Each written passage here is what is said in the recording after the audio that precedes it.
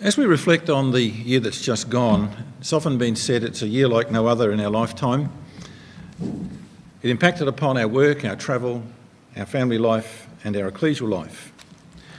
And here we are in 2021 looking out at a world which is gripped by a degree of fear and apprehension.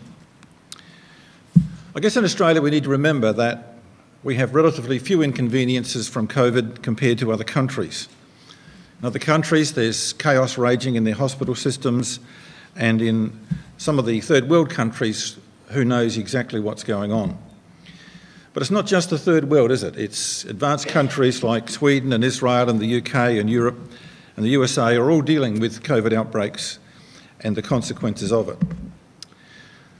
Before we move on to looking ahead, I want to just think about the year that's gone. It was a year that brought some new words into our vocabulary.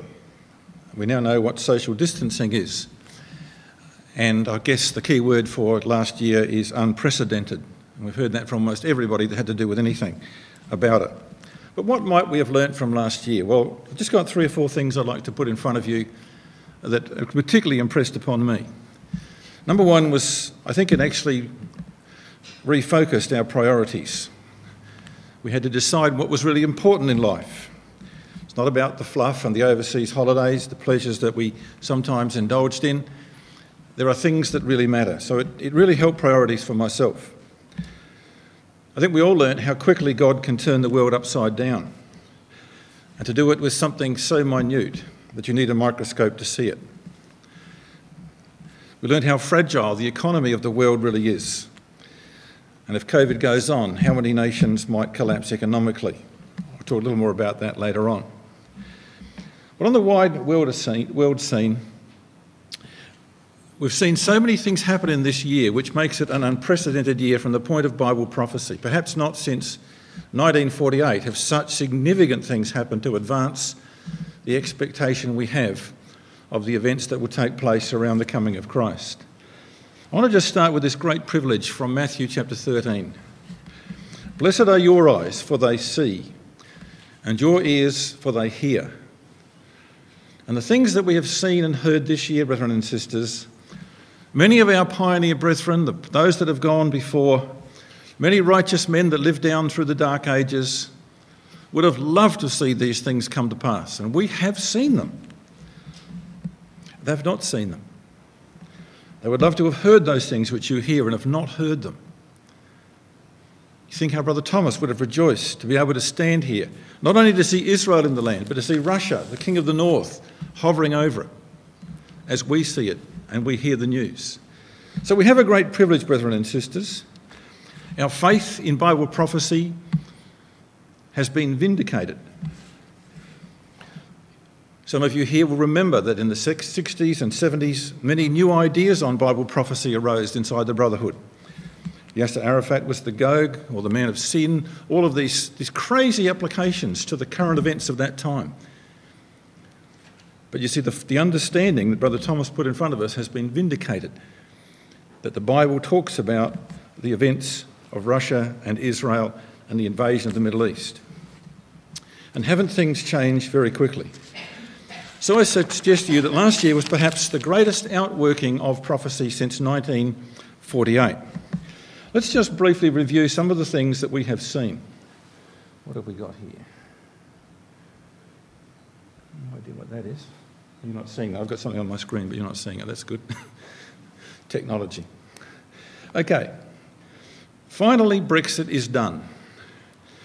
Again, some of the more senior amongst us can remember when Britain went in and we had lectures saying Britain will never go into the common market. Well, it did. And it was there for nearly 60 years. But they're out. It's done. And now we can see the realignment that we expected from Ezekiel 38 all along. It's happened. We're already seeing some spiteful ramifications from the EU towards Britain over their exit. So you see, Daniel 11 and Ezekiel 38 are shaping up dramatically in our times, and it's all happening at the same time. Distress of nations with perplexity. The impact of COVID has been dramatic.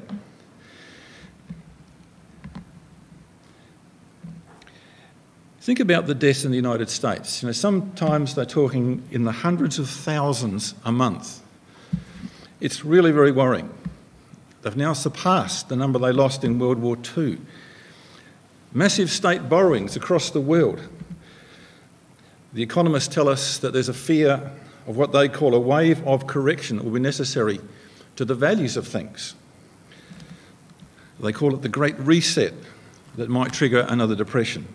Of course, economists are often wrong, but we don't see the impact yet in this country. Our house values are going up. We've all got all the money the government's been throwing around, but it's not so in most other countries.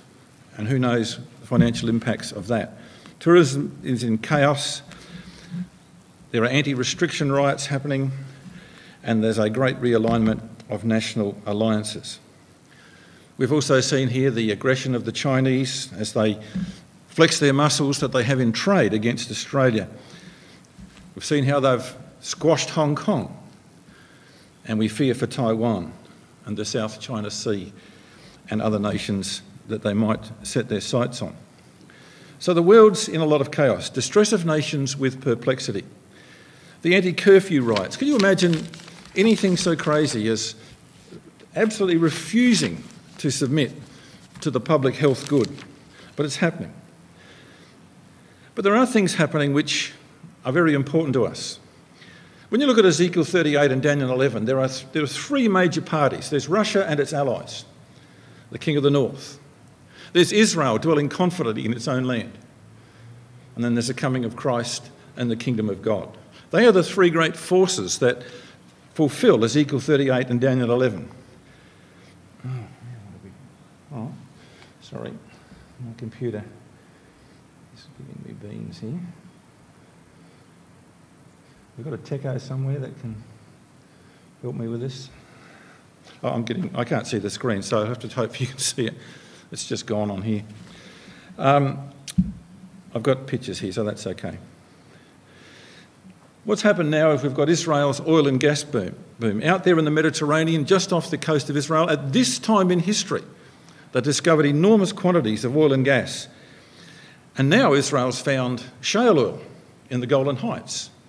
And it's quite amazing, isn't it, that again, we are providing for Russia the spoil and the prey, which we expected to have at the time of the end. And there is, of course, a great attraction now for Russia to come down into the Middle East. The next thing that Russia has, of course, is its eyes on Egypt. It's quite amazing that, again, in the last year or two, Egypt has discovered gold in the eastern desert, and the reserves are estimated at least 1.8 billion and maybe a lot more as they investigate it. Interesting enough, Australian is the man that found it and is developing it. But there's now gold in Egypt. Daniel 11 says that Russia will come for the gold of Egypt. That wasn't possible 2 years ago. There was no gold in Egypt except a bit in the museums. But now we know why they'll come. The oil, the gas and the gold. And of course, Israel's is a great attraction for its technology. Gold, as you probably know, is the one universal and stable currency. What did the Nazis do in the Second World War? The first thing they did as they invaded every country was to raid the gold in the banks and store it up because they could use that to buy oil and war supplies. It was the one stable currency, even in a time of war. So that's lining up according to prophecy. Russia and Turkey are in conflict in Syria, in Armenia and in Libya, setting the scene for the king of the north to come against him, which is Constantinople, like a whirlwind. Well, the Turks have certainly poked the bear. You know, the Hagia Sophia was built by the Christians. After 1453, when Constantinople fell, it was made into a mosque. But then after the First World War, when Turkey was driven back into its perimeters, it was made into a museum by Kemal Ataturk. And it's remained so, being perhaps something everybody can visit, but now it's a mosque again. And that's not pleasing Mr. Putin, because he's a great supporter of the Russian Orthodox Church, who regard that as being theirs. So again, he's poking the bear. Will Russia have that on their sheet of scores to settle? Greece and Turkey are at conflict. Again, the age-old religious conflict that we expect to see. Mr. Putin has passed legislation through his parliament so that he can govern for another 16 years. You might remember that he governed for 8 years, had to stand down for a few years, and he came back. But he came back with a bill to get himself basically a lifetime premiership, and he can't be challenged until 2032. And you've probably seen from today's news what he's done to the opposition leader.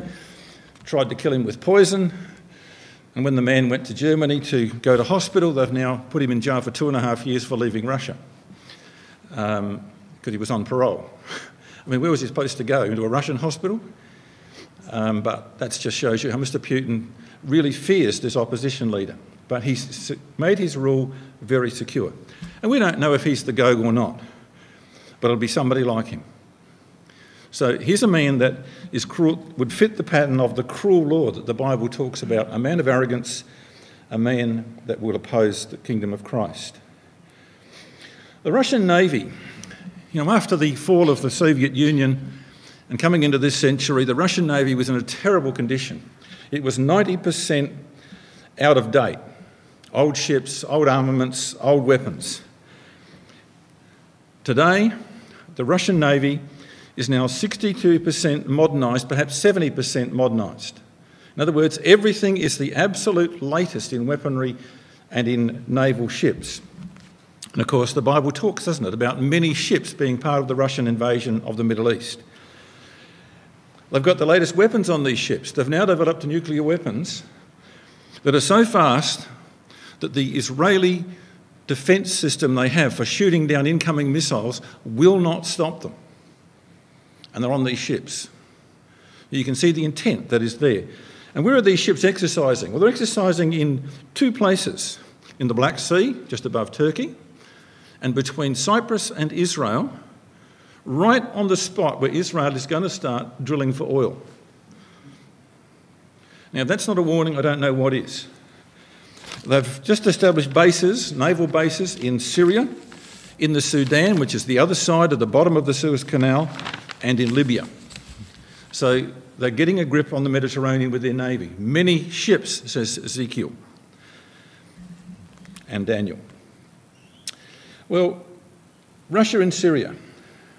Oh, just by the way, many ships. They've just added, this here is a picture of 40 new ships that have been launched this year. 40 new ships. We've got about 3 in Australia, I think. But they just put 40 into the water. And you get an idea of the many ships. So, of course, in Syria, this is a picture of what it was like when the US forces were there. You see the purple part, the Americans were down the south, the Russians came in to help the Syrians, and of course the Turks were having a go at the north. But President Trump said he didn't want to be there, so he pulled out. Iran's come on the scene. Now, look carefully at this picture. This is a poster that's displayed in Tehran, in Persia or Iran, promising the PLO that they're going to get their land back. Palestine will be free. The final solution.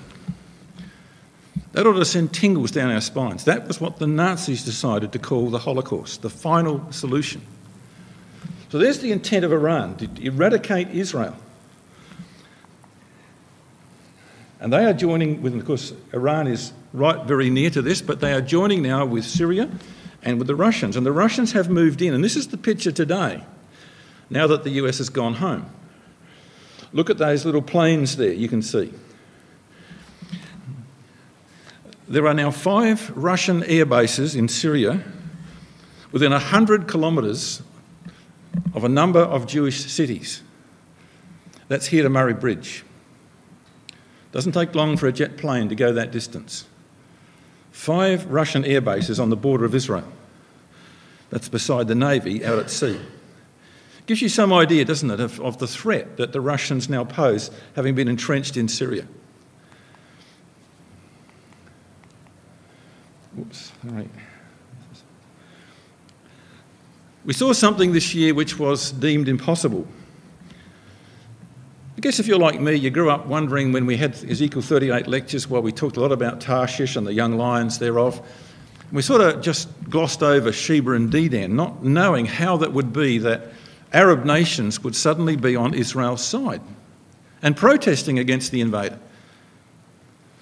And then this happened this year, perhaps the most incredible event of the year, that the UAE and Bahrain and other nations of the Arabs are now signing up accords with Israel.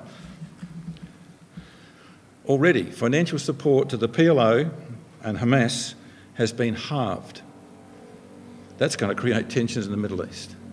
So these countries are no longer pouring money in to support the PLO and Hamas and Hezbollah and places like that. You know, it's Iran supporting Hezbollah, but the PLO are not getting the money they used to from these nations. Now, President Trump was an interesting figure, perhaps a great example of God raising up the basest of men to do his will. Not a very nice character, proud and arrogant. But he achieved some remarkable things in relation to Bible prophecy. He recognised Jerusalem as Israel's capital. He moved the US Embassy to Jerusalem, and other nations have now followed suit. He closed the PLO office in Washington. President Biden just reopened it. But Trump shut it because they wouldn't come to the peace talks. So he said, well, I'm closing your embassy. Well, Biden has opened it up again. He recognised the Golan Heights as Israel's territory. So the shale oil they've found on the Golan Heights, they can now mine. He hit back at the UNO bias towards the Palestinians, and he actually challenged the UNO, who of course have passed some 240 odd motions condemning Israel and not one condemning the Palestinians. That just shows the bias in the UNO, but he's challenged that openly. He came up with a peace plan for the Middle East, the Abraham Accords. He gave the okay for Israel to put settlers in the West Bank, and he scuttled the pretty worthless Iran nuclear deal. So Trump achieved a lot around Israel. We're not getting involved in American politics, but when it came to the Middle East, he was the man for the time to put Israel in the position they're in. When we look outside political events, and I deliberately didn't put any pictures in because you don't need to see the images that I've seen, sure you've seen elsewhere. You know that we live in the days of Lot. It always sickens me when I see the news reports of the Mardi Gras in Sydney and other places, where 1 million spectators come out to watch. I think it's absolutely a condemnation of this country that should happen. Not only are we haughty and committing abomination in these things, but look at the arrogance of these people. The show of their countenance does witness against them. And they're right out there in the streets and they're in our faces trying to get us to accept these things. Days of Noah, you know what they were. Evil imaginations. Hasn't our world provided for evil imaginations? You can get every single perversion you want with a tap of a keyboard or a phone. In the days of Noah, the minds were corrupted, led to violence. They became scoffers and mockers, as we read in 2 Peter chapter 3. And we're certainly pretty close to that in our world today. And we need to ask the question. I want you to just notice in the 2 Peter chapter 2 a couple of things about Noah and Lot that are mentioned here. You know, we look for a world in which dwelleth righteousness. When you read about Noah and Lot in the 2 Peter chapter 2, it says of Noah in verse 5, he was a preacher of righteousness. And when you read verse 7 and 8, 3 times in 2 verses, Lot is called that righteous Lot. Vexed every day with the deeds of the wicked. And we have to ask ourselves, do we hunger and thirst for the day when righteousness will flood the earth and evil will be removed? Because the day is coming, brethren and sisters, he's appointed a day in which he will judge the world in righteousness. And the world will learn righteousness, says Isaiah chapter 26 and verse 9. So there will be a judgment in righteousness, then there'll be an education in righteousness. And you probably know from the prophets that the name that God gives to the city of Jerusalem is Yahweh our righteousness. And the name of the king in Jerusalem will be Yahweh our righteousness. You can check it out in the prophets. Because that's going to be the hallmark of the kingdom. The ways of God, the morality of God, the thinking of God will be impressed upon people's minds by the education of the kingdom. But what do we see today? Well, we see protests. The sea and the waves roaring, said Jesus, will be a sign of his coming kingdom. And you might say, well, protest against injustice is okay. Where did it end up? Looting, chaos, deaths. You see, that's what happens, isn't it? When you unleash the genie out of the bottle. You let human nature take its protest to the streets. But it's not just the left. We saw the right-wing reactionaries take over the Congress building in America. And we now have a totally divided nation of extremes. Rednecks on one side and liberals on the other. And those rednecks scare me. They worry me with their guns and their threats and their refusal to submit to things. But I'm just as worried by the left. When Congress opened for the year, a congressman who is actually a reverend stood up to give the opening prayer for Congress. When he closed the prayer, he said this: "Our men and our women." You think that's funny? Look it up on YouTube. You can see it. Our men and our women. In other words, we can't talk about men without talking about women in equal terms. That actually happened in the US Congress by an elected representative. Because Nancy Pelosi, the leader of the Congress, had just put a bill into the House to get rid of gender-specific language in all US institutions. If it goes through, and it may not because some of the Democrats don't even like it, this is the first bill she put up. Gender-neutral language. You cannot say father, mother, son, daughter, aunt or uncle anymore. It's parent, sibling, or parents' relations. You can't talk about aunts. That's what she wants to put through. This is the madness from the left. And you're going to see a lot of things coming from the left in America because they've been waiting a long time to get rid of Trump and to put in some of their policies. But that just shows you. You know, what I found amazing was that Donald Trump is a better theologian than that reverend. Because amen is Latin for so be it. That's why it's on the end of prayers. But he comes along and says, our men and our women. How crazy can you get? And Donald Trump's tweet was actually quite good. But it just shows you the madness that's involved in the world. And you know, the Bible said that before Armageddon there would be the spirit of demons, the spirit of the French Revolution. Liberty, equality and fraternity would bring insanity to the world.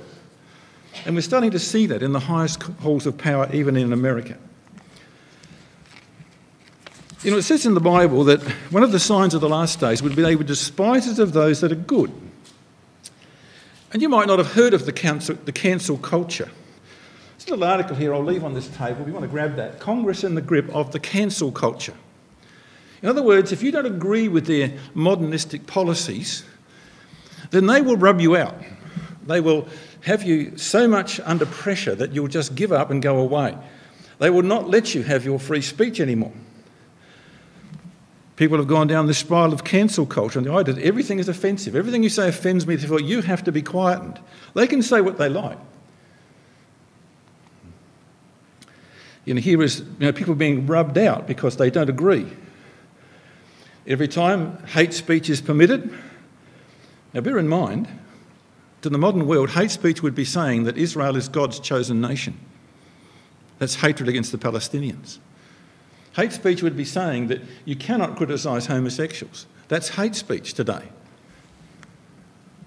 It's legislated in Britain as hate speech.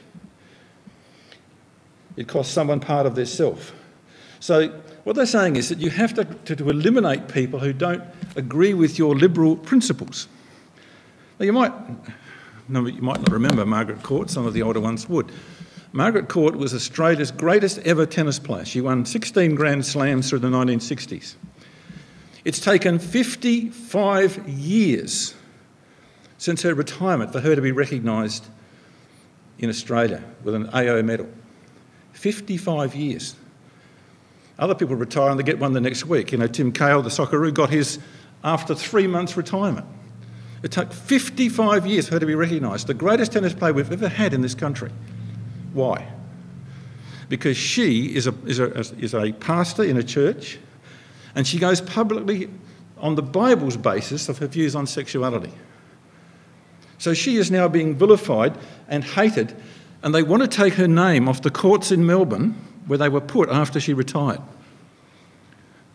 What's more, Daniel Andrews, on Australia Day when the awards were announced, publicly slammed her as a person who preaches hate and said she should not have been given an award.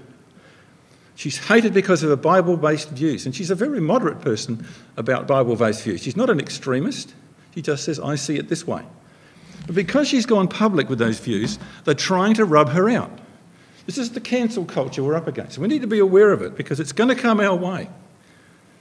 There are already brethren in the UK who will not allow their lectures and their Bible classes to be published on the rugby website because they could lose their jobs. Because it's deemed hate speech. It's deemed racism to talk about Israel being the one chosen people. So be aware, this is another thing that's happened this year, is this cancel culture. Kerry O'Brien, just retired from the ABC, was given an award on Australia Day. He refused to accept it because it was the same day as Margaret Court. He would not be awarded a medal for his services on the ABC because she was getting one the same day. That's the cancel culture. We've got to be aware of that. It's coming our way. The question is, will we continue to witness faithfully to what the Bible says? Fear of losing employment because of racism and hate speech accusations. Even questioning other religions is now unacceptable. Are we ready to be persecuted for righteousness' sake and to be evil spoken of, as the Lord said in the Sermon on the Mount? You will be persecuted for righteousness' sake. And they are questions we're going to have to face because this left-wing enforcement of their views is coming. I was talking to a brother the other day who's quite high up in his company, and he said he can no longer apply for promotions because they said to him, there was a time when you could say, well, this is the company view and that's my view.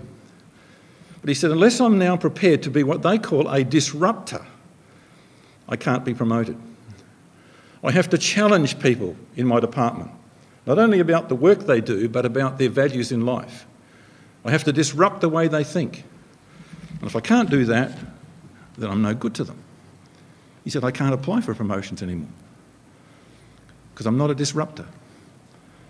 See, that's how it's influenced right through society. Okay, well, there are world events that challenge, the world out there. Things are happening out there. And I guess they encourage us and inspire us because we see the Bible prophecy coming to pass. But we really can't control any of those things. What we've got to worry about is how we're going to get through whatever time is left until the Lord comes. And it might not be immediate. The Bible says in Daniel 12, there shall be a time of trouble such as never was. And at the same time, thy people shall be delivered. There's been some pretty horrendous times in the past. I don't think we're actually there yet. Doesn't mean Christ couldn't come any time. We should be ready for that any time. But it might get worse, brethren and sisters. It might be the last challenge we have to face. And the challenges we're going to face are challenges that are within brotherhood. We can do something about these. I've just made a list here. I'm going to talk about some of these over the next few minutes. But these are the things that I think that really are challenging our brotherhood right at the moment. And can I just say this? There's a tremendous lot of back and forwards between us and the UK at the moment because they are in deep trouble in these areas. Deep trouble. A loss of sense of uniqueness of our hope. We have a hope that is based upon the promises made to the fathers, the hope of Israel, the hope of the kingdom of God on the earth. We have correct views about the Trinity and the devil and all those things that really matter to what you believe. The atonement is unique to Christadelphians. But there's a failure to see that there's one saving truth that the Bible has outlined will get us into God's kingdom. And once people let go of that, once they say, well, look, all these BASF and Cooper Carter addendums are just man-made documents, once they go down that path, then you can say, well, probably all the Christians will be saved. And there are many Christadelphians today who believe that. In fact, somebody sat in my lounge room the other day and sold that to me. They thought all the Christians will be saved. That leads to open fellowship with other Christians, and that's happening in Australia. It's certainly happening in England. Ecclesias decide to bring in marketing experts. I can show you this on a video if you like. The brother was boasting they'd brought in marketing experts to actually find out why people are not coming to the lectures and how to remedy that. So they brought these people in, and of course the marketing experts say, well, you've got to give people what they want. Now, I thought preaching was about telling people what God wanted them to hear. But no, you've got to give them what they want to hear. So you dumb it down. Don't talk about doctrine. You don't talk about repentance or sin or anything like that. You talk about nice things they want to, and what you focus on them, what they need in life. So that's a problem we have. Involvement of protest and social issues. A talk was given in this city 2 months ago. Not only where a brother and a sister spoke to a Bible class, but where the advocate of that talk was to go out and get involved in Black Lives Matter protests. And the Bible was used to put a case for that. If you want the thing, I can show you where to find it. That happened in this city. People are advocating get involved in protests and social issues. Christadelphians have started voting in the last few years to try and sort out the world problems. Women speakers, you're aware of that one's come around, it's still around in many places. Spirit guidance, where what I feel is what matters, not what the Bible tells me to believe. Theistic evolution, we've talked about a lot. Full inspiration of the Bible is questioned.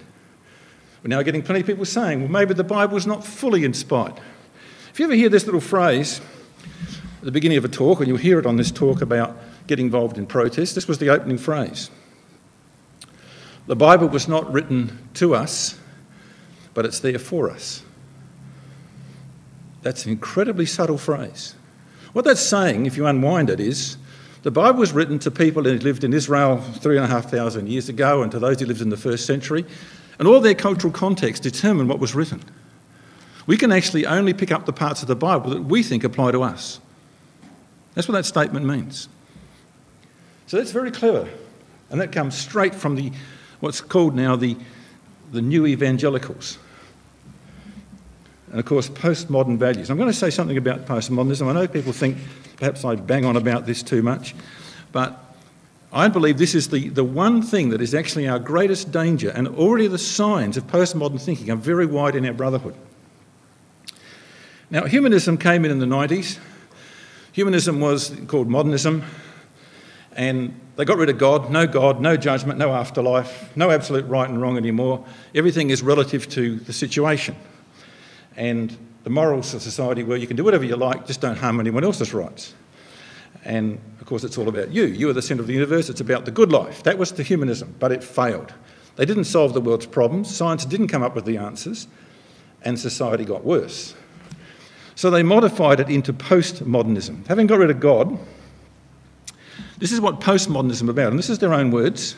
Postmodernity, in contrast to modernism, rejects any notion of objective truth. So the fundamental principle of postmodernism is there are no absolutes of any kind. The only absolute in the universe is that there are no absolutes. Tolerance is the supreme virtue, so every view has got to be accepted, and not only accepted, it has to be promoted as being good. And exclusivity, the supreme vice. So people who say, well, that's right and that's wrong, or this is not acceptable, that's exclusivity. Truth is not grounded in reality or any authoritative text like the Bible, simply constructed in the mind of the individual. So it's all about what goes on in your head. How you feel about it is what matters. That's their own words. Just define very quickly what it means, and this is from their book. No truth, many truths, no principles, only preferences, no grand reason, no reason for us to be here. We just happen to be here. No grand narrative of human progress. The true believer is the real danger. You see, that's the cancel culture. The one that they fear most is the person who's got a definite view on something. The great danger is not error but intolerance, and so on. And you can just see where that's heading. Another element of postmodernism which was different to humanism was what they call deconstructionalism, and that is history was written to just control us. So when you read in the history books, all the events that are recorded for us and the interpretation is wrong. It was just written by those who wanted to keep us under control. So you have to rewrite history, you have to reread history and come up with a different interpretation. And it happens in the Bible. People reinterpret the Bible. You know, we've made a stand against not getting involved in social politics for the whole of our community's life. And yet a brother can get up in this city and tell people to go out, pick up their banners and protest alongside the Black Lives Matter. How would that go down if we go to court for conscientious objection? That we don't get involved in the politics of society. But this is what's happening. People are reinterpreting the Bible. And they want to fit in with the world. This is what they say. History is represented to show that the world was mad in the past, that religious authority and aristocratic power led us to wars, horrors, genocide, persecution, slavery, xenophobia, racism and suppression of women. So history is being rewritten. The major textbook used in United States schools has 10 mentions of a women's conference for emancipation that was held in 1849. 10 times it comes up in the history book for the United States. No one's ever heard of it before that book was published. But the Wright brothers didn't get in to the book of the history of America. It just shows you how they imbalance the history books to actually point out that the whole important thing in America was this women's conference in 1849. 10 times it's raised in the book. It just shows you how they control it, and they're rewriting history. How do they do it? Well, all text can be interpreted as you want. You don't say, what is the writer trying to tell me? What you say is, what do I feel about that? If I don't like it, I can reject it. I'm the centre of the universe. If I don't like it, I can say, no, I'm not going to go along with that. History is rewritten. History is judged by modern norms. So look at the stolen generations. You know, we come and say, well, we have to say sorry and all these things, but they don't talk about what might have happened to those children, many of them who would have died. There's the push for equality for women, and of course that affected the Brotherhood in a few years ago. And they judge God, and they say, well, look, this God of the Bible, he committed genocide of the Canaanites, he gave slavery approval, he oppressed women, he kept women down. So history is being reinterpreted. Instead of saying, what did God do for women in the Bible, which is a remarkably wonderful thing God did for women in Israel, God ends up being a misogynist. I love this little statement. For those of you who will probably see the irony in it. Postmodernists say all truth is relative. But of course that statement's meant to be true. If everything's relative, then the statement is relative. It just shows you the stupidity of all this thinking. How does it get into our thinking? How does it get there? Well, the print and TV media is very strong. It's humanist-based. You know, you read most of the papers, perhaps not the Australian so much, but most of the newspapers and certainly the ABC, very left-leaning and very humanist-based. Social networking platforms are biased to postmodernism thinking and feeding our lusts. You go down the path of looking at a subject on YouTube and you will get worse and worse and less suitable things put in front of you to take you down that path. It's geared that way. Those of you who have done that know exactly what I'm talking about. You know, Google and Facebook are committed to the postmodern agenda. Most modern movies have the themes of sexuality, of the way the postmodernists see it, news feeds and novels likewise. The education curriculum, we can't go into that tonight, but again, that has been under attack. The academic attitude. We had some girls a couple of years ago started their nursing studies at university. The first session, they were asked to put up their hands if anyone in the audience believed in God. And they were mocked by the professor. You see, that's the way the world's going. Ex-Christadelphians poisoning young minds, and you don't need me to go into all the detail about that, but it's happening in a big way. And even more scary, the wave of new evangelicals. If somebody mentions to you a fellow called John Walton, check him out for yourself. You know, the evangelical church has been greatly harassed and taken over by these new evangelicals who are reinterpreting the Bible, reinterpreting archaeology and reinterpreting history and coming up with totally different conclusions to the evangelical church. It's leading to a great dissatisfaction in their church. John Walton was quoted extensively in a talk in this city, and nobody else knew who he was. It was the basis of the brothers' talk on archaeology, quoting John Walton, coming up with the same conclusions that the Bible can't be trusted. So this is the sort of thing that's happening out there in the world. It invades religion. You're talking about marketing strategies. You know, you find out what people want. You've got to come to the door, you've got to give them what they want. So you dumb down the doctrine, get rid of exclusive names, set aside topics like sin, morals and repentance, and how can we meet your needs? You know, we have coffee lounges, we have psychology classes and child minding, and we do this. Everything you want, you come and just pick whatever suits you. So support groups, entertainment, life, drama, spectacles, modern music. And people are not given what they actually need, which is the truth of the gospel. It's what God wants them to hear. They don't get that. But you get them in the door. But as the Pentecostals have found, the door is a revolving one. Now, have we seen these signs in our midst? Well, I think we're seeing some of these already. People avoiding challenging lecture titles. You know, I used to give lectures years ago, like, you know, the deception of modern Pentecostalism. 63 Pentecostals turned up, and the meeting ended in chaos. But we used to give those sort of lectures. Jehovah's Witnesses astray from the Bible. We don't quite get so many titles like that anymore. We avoid criticising the Catholic apostasy and their doctrines. We avoid condemning bad morals. In places in the Brotherhood, these things are happening. Lack of action when something goes morally wrong. Liberal translations, some of them very readable, like the Message Bible. But it's not accurate. It's not what God actually said.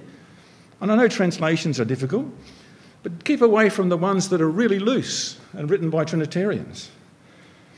We try to appear socially connected, so we do charity runs and go out and do things like that, just so that the community will see us as that we're actually community-minded.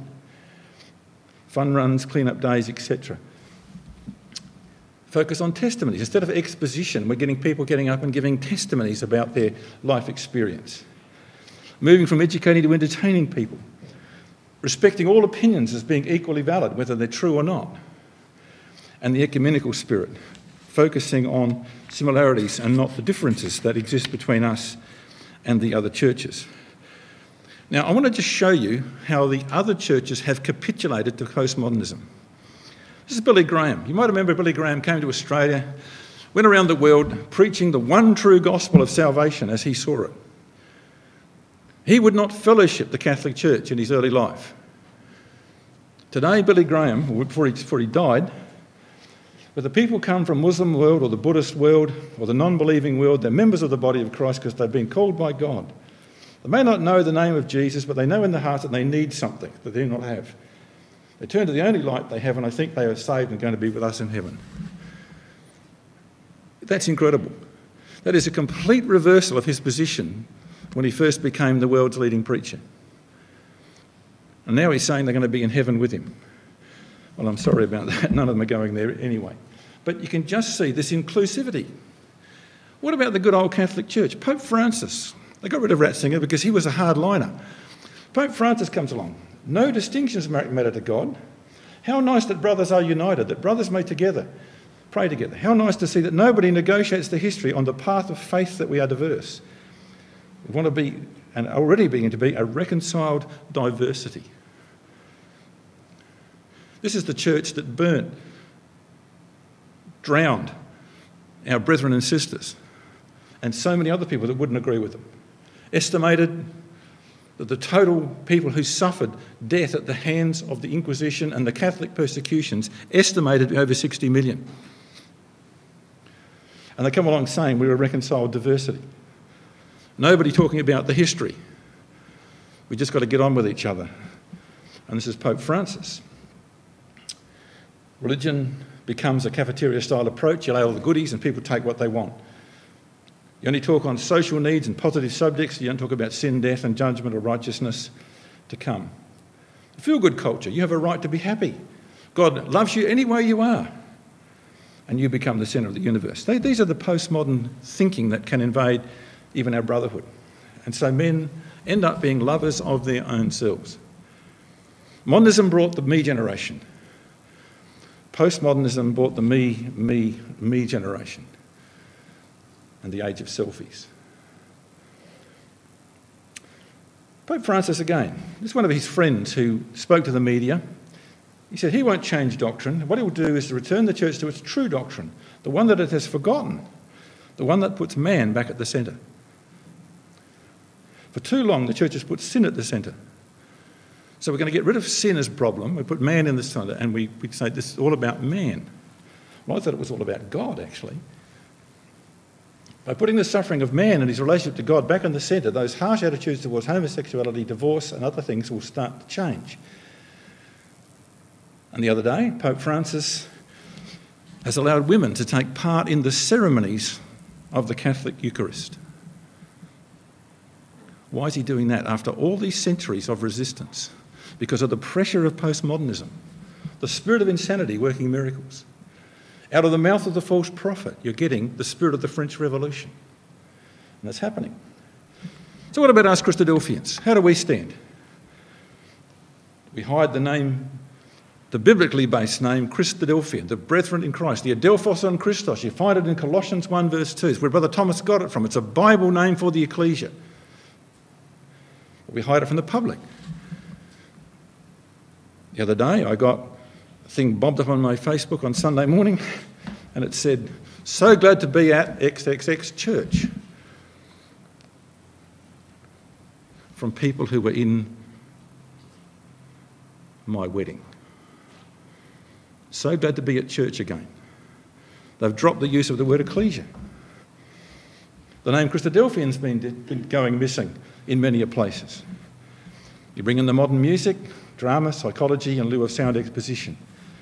Focus on needs, unity, love, forgiveness at the expense of God's righteousness and God's law is being honoured. And anyone who stands up and says, "I don't like this," or "I think this is not what the Bible talks about," well, you're nitpicking. And that's the phrase which has been circulating quite a bit just recently. You're nitpicking if you make any objection to things. So let's be aware that this is the postmodern influence upon us. I'm going to just tick along to a quote from Brother Harry Tennant. You know, Brother Harry Tennant wrote this just before he died. I wonder what Brother Harry would think if he came back to the ecclesial world today. We are not one church among many. We are separate from them. We have no part or lot with them. There are next to no similarities over things that matter. How God judges them is not our concern. They do not believe the same God as us, the same Jesus Christ, the nature of man, salvation, baptism, atonement, or the same kingdom of God. They do not share the same beliefs regarding warfare, politics, voting, or belief in the devil. In fact, they don't believe the same Bible, because to them the Bible is no longer fully inspired. How quickly things change. Look at this. This is in relation to theistic evolution. This is, again, Pope Francis addressing the Academy of Sciences, said this: "The Big Bang and evolution theories are real and essential to the understanding of God. The theory of evolution is not incompatible with the existence of a creator. When we read about the creation in Genesis, we run the risk of imagining God was a magician with a magic wand able to do everything, but that is not so." This is the Pope preaching theistic evolution. Jehovah's Witnesses, once firm creationists, are now preaching theistic evolution. Right from the top. You can read it in their magazines. Of course, what they do is they say, you know, some people used to think, like you think, who are these dumb people who used to think that? Well, it was actually them. But they always put it out that somebody else is making this silly mistake. But now they preach theistic evolution. Well, the Bible says God is a miracle worker. God commands and it is done. He made the heavens with the word of his mouth. God can do that. He has a magic wand, so to speak. But you see, the Pope says he hasn't. He can't do those things. He's got to rely upon an evolutionary process. I'm going to just skip over the evolutionary creationist. You know, the real issue, brethren and sisters, with theist evolution is the attack upon the inspiration of the Scriptures. You can argue all day about the scientific evidence. You can argue all day about how people want to reinterpret the Bible. The problem we have is the attack upon the Bible's inspiration. You quote to them, in 6 days God made the heavens and the earth, and they will say that's a scribal insertion, and give you a whole list of theologians that agree with that. Anything they don't like, they alter, they change, they disregard. That's why it's so dangerous. Not about the science so much, it's about the attack upon the inspiration of the Bible. That's why they call themselves God-directed evolutionists. They have the Darwin model without chance. God kicks in the DNA as you go along. Let me just quote to you 2 examples of this. And I wouldn't quote this if I hadn't corresponded with a brother extensively over it. This is Jonathan Pogson.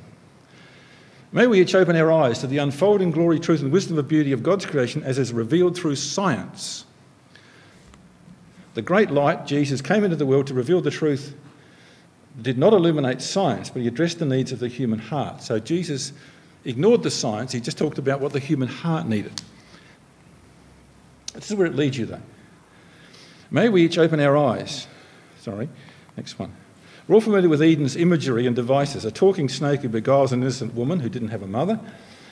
Of Eve formed from a sleeping man's rib, supernatural trees, etc. As an allegory, Eden's story is deep. As a literal historical record, it's weak.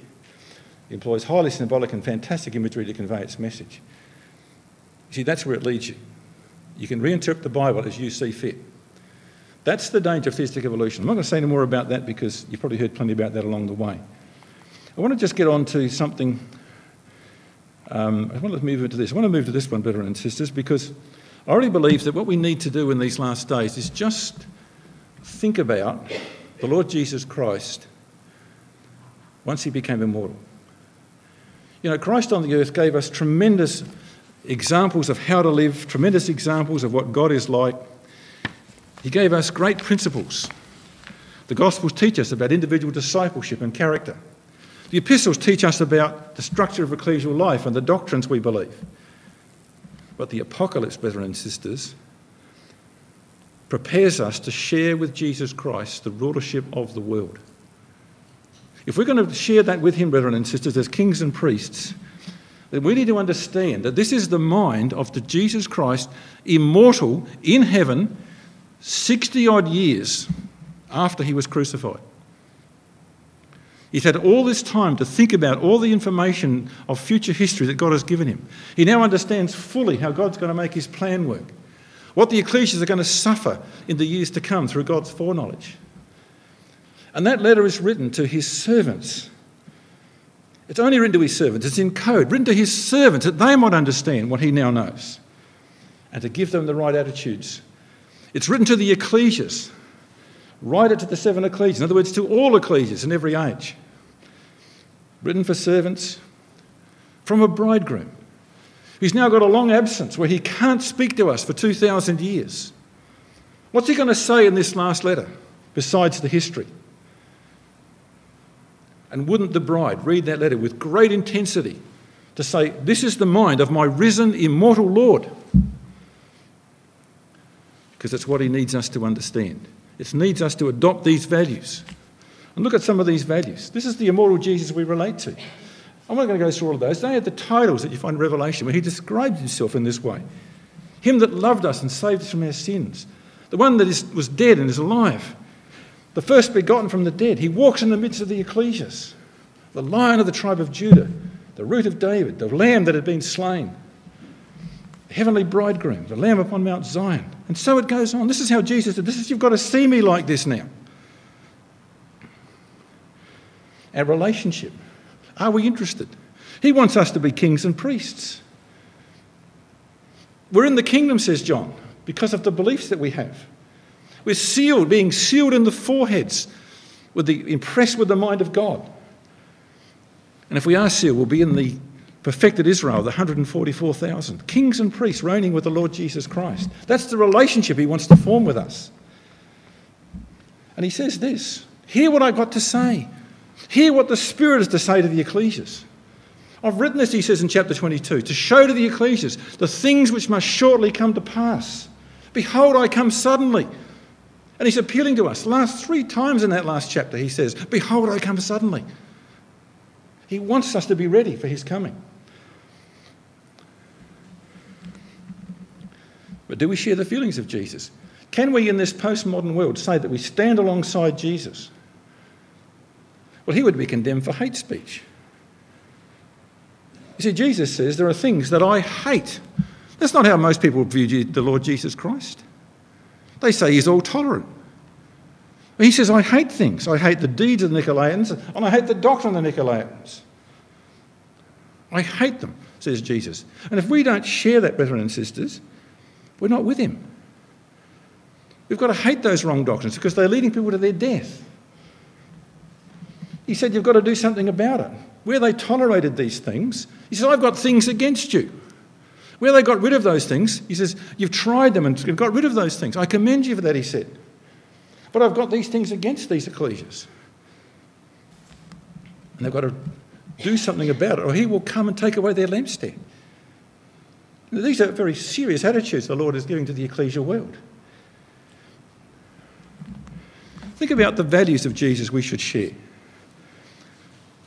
You know, the unique concept that we are the chosen and the prepared bride, the redeemed of the Israel of God, the remnant of the woman's seed. So many unique terms used in Revelation about those who come into the truth. And all of us feel totally unworthy of the grace of God. None of us deserve it. Nothing we can do gives us a right to that. But God's called us. He's given us the one saving truth. He's given us the opportunity to be part of that. You know, we have a fantastic privilege, but we don't deserve any of it. And there are better people in the churches who live much better lives and community-based lives than we do. But God says, you are the ones I have chosen to be the bride for my son. Come to Revelation 19. Now, in Revelation 19, we quote joyfully verses 7 and 8 so often about the bride of Christ.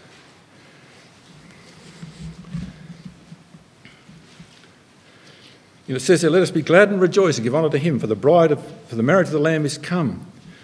She's arrayed in white and fine linen, which is the righteousness of saints, that imputed righteousness given to us.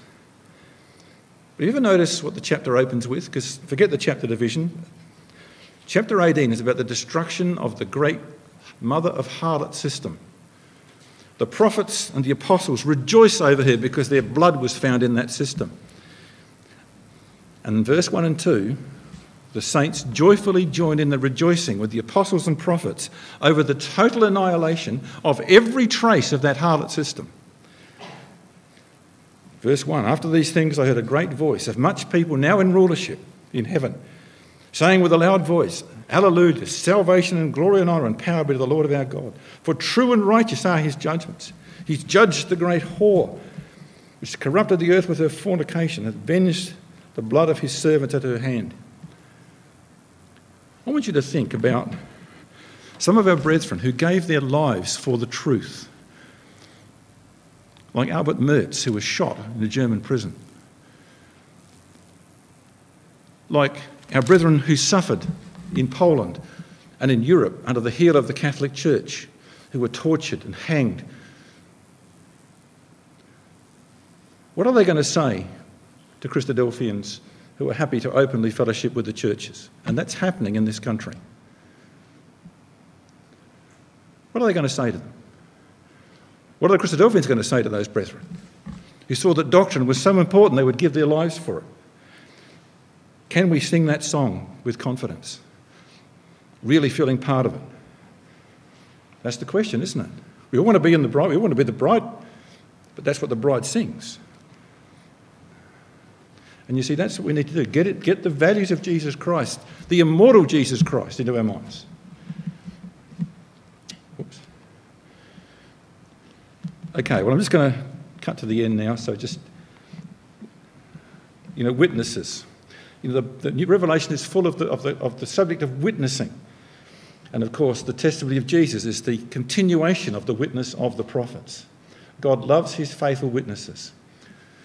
And they're going to be greatly rewarded. You read the Revelation, so often it says things like, of thy brethren the prophets, and those that have the word of God, that keep the sayings of this book, but the prophets are always there.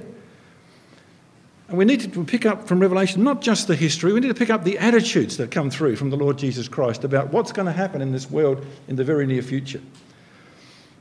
And I want you to come to Revelation 22, the final words, and think about this, brethren and sisters. The very last thing that Jesus can say to us for 2,000 years. What would you say if you were in his position? This is what he says. Revelation 22. I testify to every man that heareth the words of the prophecy of this book. If any man shall add unto these things, God shall add unto him the plague that are written in this book. Now, who does the adding? You think about it. Who does the adding? Well, the Catholics speak ex cathedra. They put in laws that they claim come from God. The Mormons have the Book of Mormon added to the Bible. Pentecostals have revelations of prophecy and spirit revelations. They add to the Bible. Jehovah's Witnesses have their apostles that add to the Bible. The SDAs have Ellen White. They add to the Bible. God says, I've got plagues reserved for those people because they have deceived people by adding to my Bible. And then he says, there's another group that are in even greater danger. And these are people whose names are in the book of life. Look what it says there about taking away. If any man shall take away from the words of the prophecy, God shall take away his part out of the book of life. The danger is that Christadelphians, those in the faith, will start to say that God doesn't mean what he said, that you don't take so much notice of the Bible. The Bible is not wholly inspired. That you can superimpose that Genesis is a bunch of myths written for ignorant Jews. And you can say that these verses are scribal insertions, and you take away from the book that God has written. That's the last thing Jesus said to the whole ecclesial world. Do not let people steal the words of the God from you. And the people who do that are people who start out in the book of life. You know, he didn't talk about plagues for them. He said they lose their part in the book of life. The people who were once there. That's the great danger of those who preach other things. So, brothers and sisters, I'm going to leave it there and just say to you, it's a time to lift up our heads. You know, there's a terrible world out there. It may get worse. But we understand Bible prophecy. We know where we're going. We can look at all these events that the world is so concerned about and say we expect it to get worse before it gets better. We have to encourage our young people to continue to hold the things dear that we have so long fought for in this city. We want to keep up our attitude to Bible understanding. We want to keep up the attitude to Bible prophecy. The sincerity of the way we treat each other and live with each other is important. Brethren and sisters, the night is far spent. The day is at hand. Even so come, Lord Jesus.